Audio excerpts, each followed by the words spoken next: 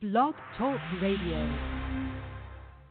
This is John Dias, Jason Stead, and you're listening to Christcast 2020. There ain't no practice runs in life. This is not a test. This is the real thing.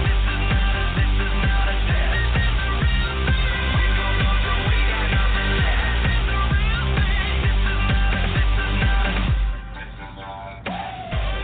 That is right. This is not a test. It's the real thing. It's the Christcast 2020. My name is Jason Dias alongside Kiki Culpepper. 2 generations with one mission: to recruit an army of digital disciples for the glory of God. Finally didn't step on her line there. We are at Chick-fil-A at West Point Village. And we want to remind you to get the Chick-fil-A app. One app with endless awesome. That's shameless right. plug. Shameless plug. Eat more chicken. And believe it or not, we're only about, I don't know what it was like out at the Culpeper compound this morning in a super secret area of the Bear Creek River Valley. Where no service at all. But I felt a little bit of a coolness in the air this morning. We're only weeks away from the holiday season, and if you don't want to sweat out the office potluck with the vegetarian dish of kale and gluten-free crock pot, cooked carrots and whatnot. Yes, or the polar opposite of heart-clogging barbecue, you can get a Chick-fil-A catered meal for your office party. It's pretty good. And it's good. Will be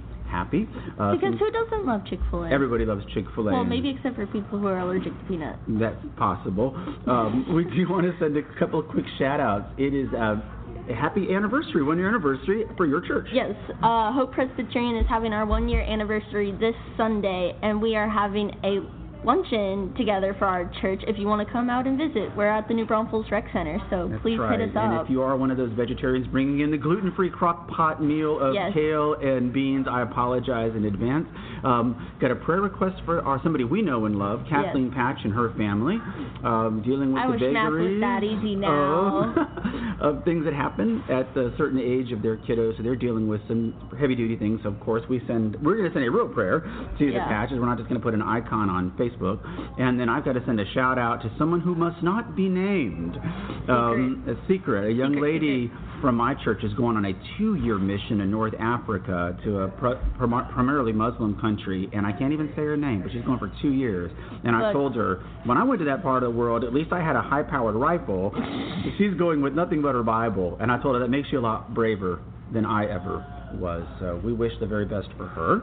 Yes.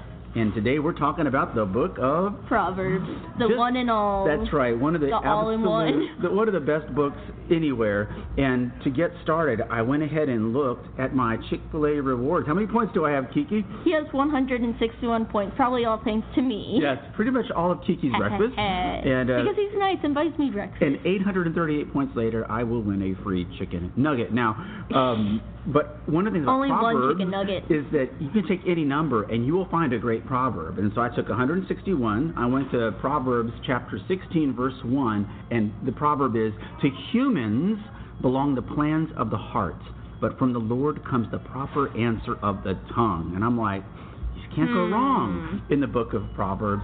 And you kind of got us started last week when you said you have to fear and love the Lord. Yes. And so... No. Because God is all-powerful. It's like, that's a lot of power. You should be scared of that, but you should love Him with all your heart because of that. Take His advice, which is what Proverbs is. And so you kind of previewed this great proverb last week. The fear of the Lord is the beginning of knowledge, which is Proverbs 1, verse 7. That's right. The book of Proverbs, if you read it, you'll see a lot of times it'll start with my son. It really is from an older generation to a younger generation, which is why I had my dad up front there. It's not my family this time. He gave me a lot of advice when I was your age. Unfortunately, I didn't take any of it. So it is only the love of my wonderful Catholic parents that I didn't meet Kiki as part of a prison ministry over at the Hondo Maximum Security compound down in Hondo, Texas. Yeah, through a 3-inch plexiglass window. But we talk about who wrote the book. Who wrote the book? It's a lot of people. So Proverbs, like Psalms, named multiple people as the authors in certain sections of the whole book. And Solomon is identified as the main author of the book, but the final 2 chapters identify Agur and Lemuel as their authors, though nobody knows. No one knows. Who. It's kind of weird. It's like It's just like mystery. name, but no face. And thankfully, Kiki didn't point out that I totally skipped my part. Where are we in the Bible? That's why I was like pausing in between. I was like, wait. Pause. We'll edit the pause.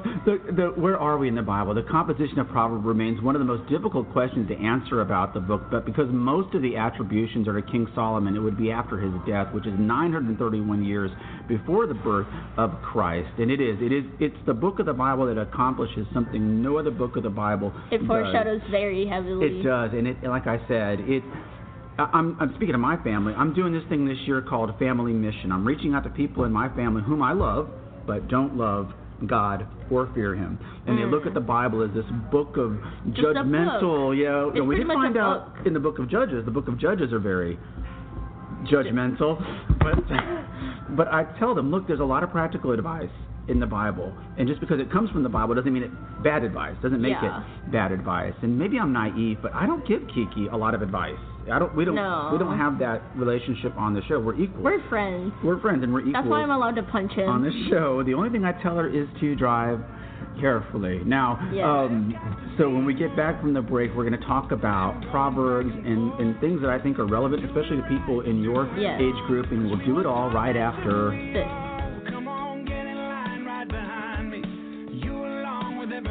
A few years ago, Kiki and I had the opportunity to interview the CEO of Chick-fil-A Incorporated, Mr. Dan Cathy, and when Kiki asked him about advice for her generation, he quoted from the Book of Proverbs. Trust in the Lord with all your heart and lean not on your own understanding. You're never going to figure it out, Kiki. Let me just tell you, if you had the wisdom of Jack Welch, who runs GE for many years, or Steve Jobs, or whoever else, other great business icons out there, you're never going to be smart enough. So just give up and say, God, and then verse 6 he says, in all your ways you acknowledge Him and He'll direct your path. And that's worked for us for 70 years, and that would be my advice to you too.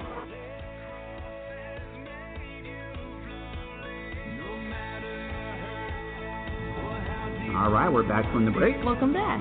All right, I picked out one because when I was your age, at 16, was the first time I really first stressed out about money.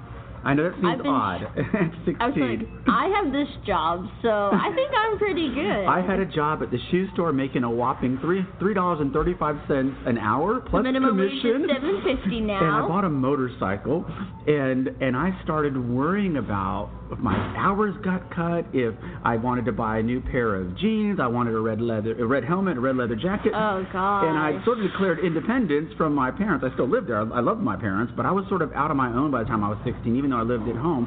And so this is one of my favorite Proverbs. It's like you're just never home. It's Proverbs 22:7, and it's great advice for old and young alike, and it is the borrower is slave to the lender. And so when I was in New Braunfels for the first few years, I really was big on not having any debt. I don't have any credit cards. And now I found out that's a bad thing. You go to try to rent a car, and they're like, where's your credit card? Well, I don't have one. Card. And they look at you like, what's wrong with you? Everyone has a credit card. Well, I don't. I pay cash for everything. I'm like, I have money. That's right. Why would I use a credit card to buy the chicken minis every week? That would be like paying for them 3 times. And I didn't learn my lesson in the Army. I bought a VCR on the easy payment plan. I probably spent $1,000 on that $150 VCR. Oh, God. But I had it for years.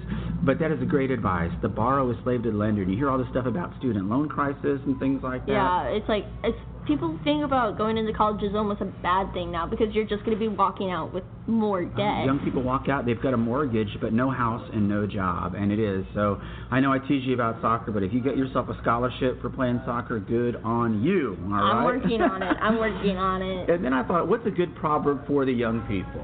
So a good proverb for the young people is, my child, do not forget my teachings, but keep my commands in mind. But then you will live a long time and your life will be successful. Now, that doesn't sound like such a bad deal. No, that sounds pretty good in my mind. We've become bifurcated in this country between people like us, Christians, and people that look at the Bible and Christianity and see it as this oppressive thing, this terrible thing. There's no bad advice. No. That you see. That's almost for anyone, anyone, not just necessarily anybody. Young people. Hey, you don't want to go to a Bible study on Wednesday. You don't want to go to church on Sunday. You'll still be better off if you don't borrow a lot of money, and if you listen to some of the advice in the Bible. You will have a long and for life. Our good buddy, Pastor Tim, and don't forget about Pastor Tim on Tuesdays, 2 Minutes with Pastor Tim. He heard his voice on Alexa yesterday, and he thought that was so cool. Don't forget his 2-minute digital devotional on Tuesday. And I asked him, hey, what's your favorite proverb? And he sent along Proverbs 1, verses 8 and 9. My son, hear my instructions of thy father, and do not forsake the law of your mother, for they shall be an ornament of grace upon your head. So, keyword, listen to your mom and dad. Don't do dumb stuff. And Kiki's dad is sitting right over there. He can probably agree with that. He probably imparts all kinds of good advice. And the difference between Kiki and myself at 16 is she probably actually takes some of it. There was a phone conversation I had with my dad when I was at the National Training Center in the Army. I called home one day, and he happened to be home, which was really unusual. Greatest conversation. I realized my dad was right about everything. He had been right about everything he ever told me. So, like I said, the reason those parents do know what they're talking about. They do know what they're talking about. Why this book is so important and how we apply it today. The book is not just about advice. It's about honesty. It's about how parents and elders have a unique responsibility to pass on their faith. And also, then the Proverbs remind us that God concerns himself with us, and not just with big events of life, but those that are like the smallest that you forget about.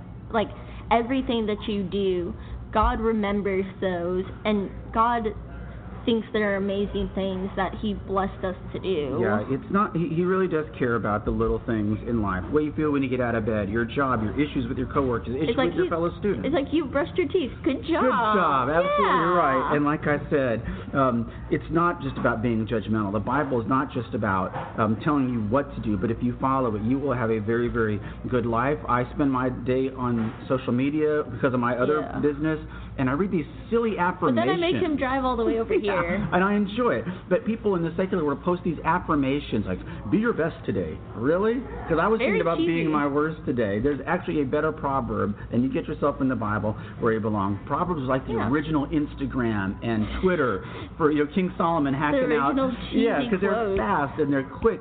But they are important, and again, God does care about the little things in your life. Speaking of which, Kiki just gave me the look, which means it's time to wrap it up. Well, I'm like, it's 7:50, man. My name is Jason Dias, alongside Kiki Culpepper. This is the Christcast 2020, and to God be the glory. Practice runs in life.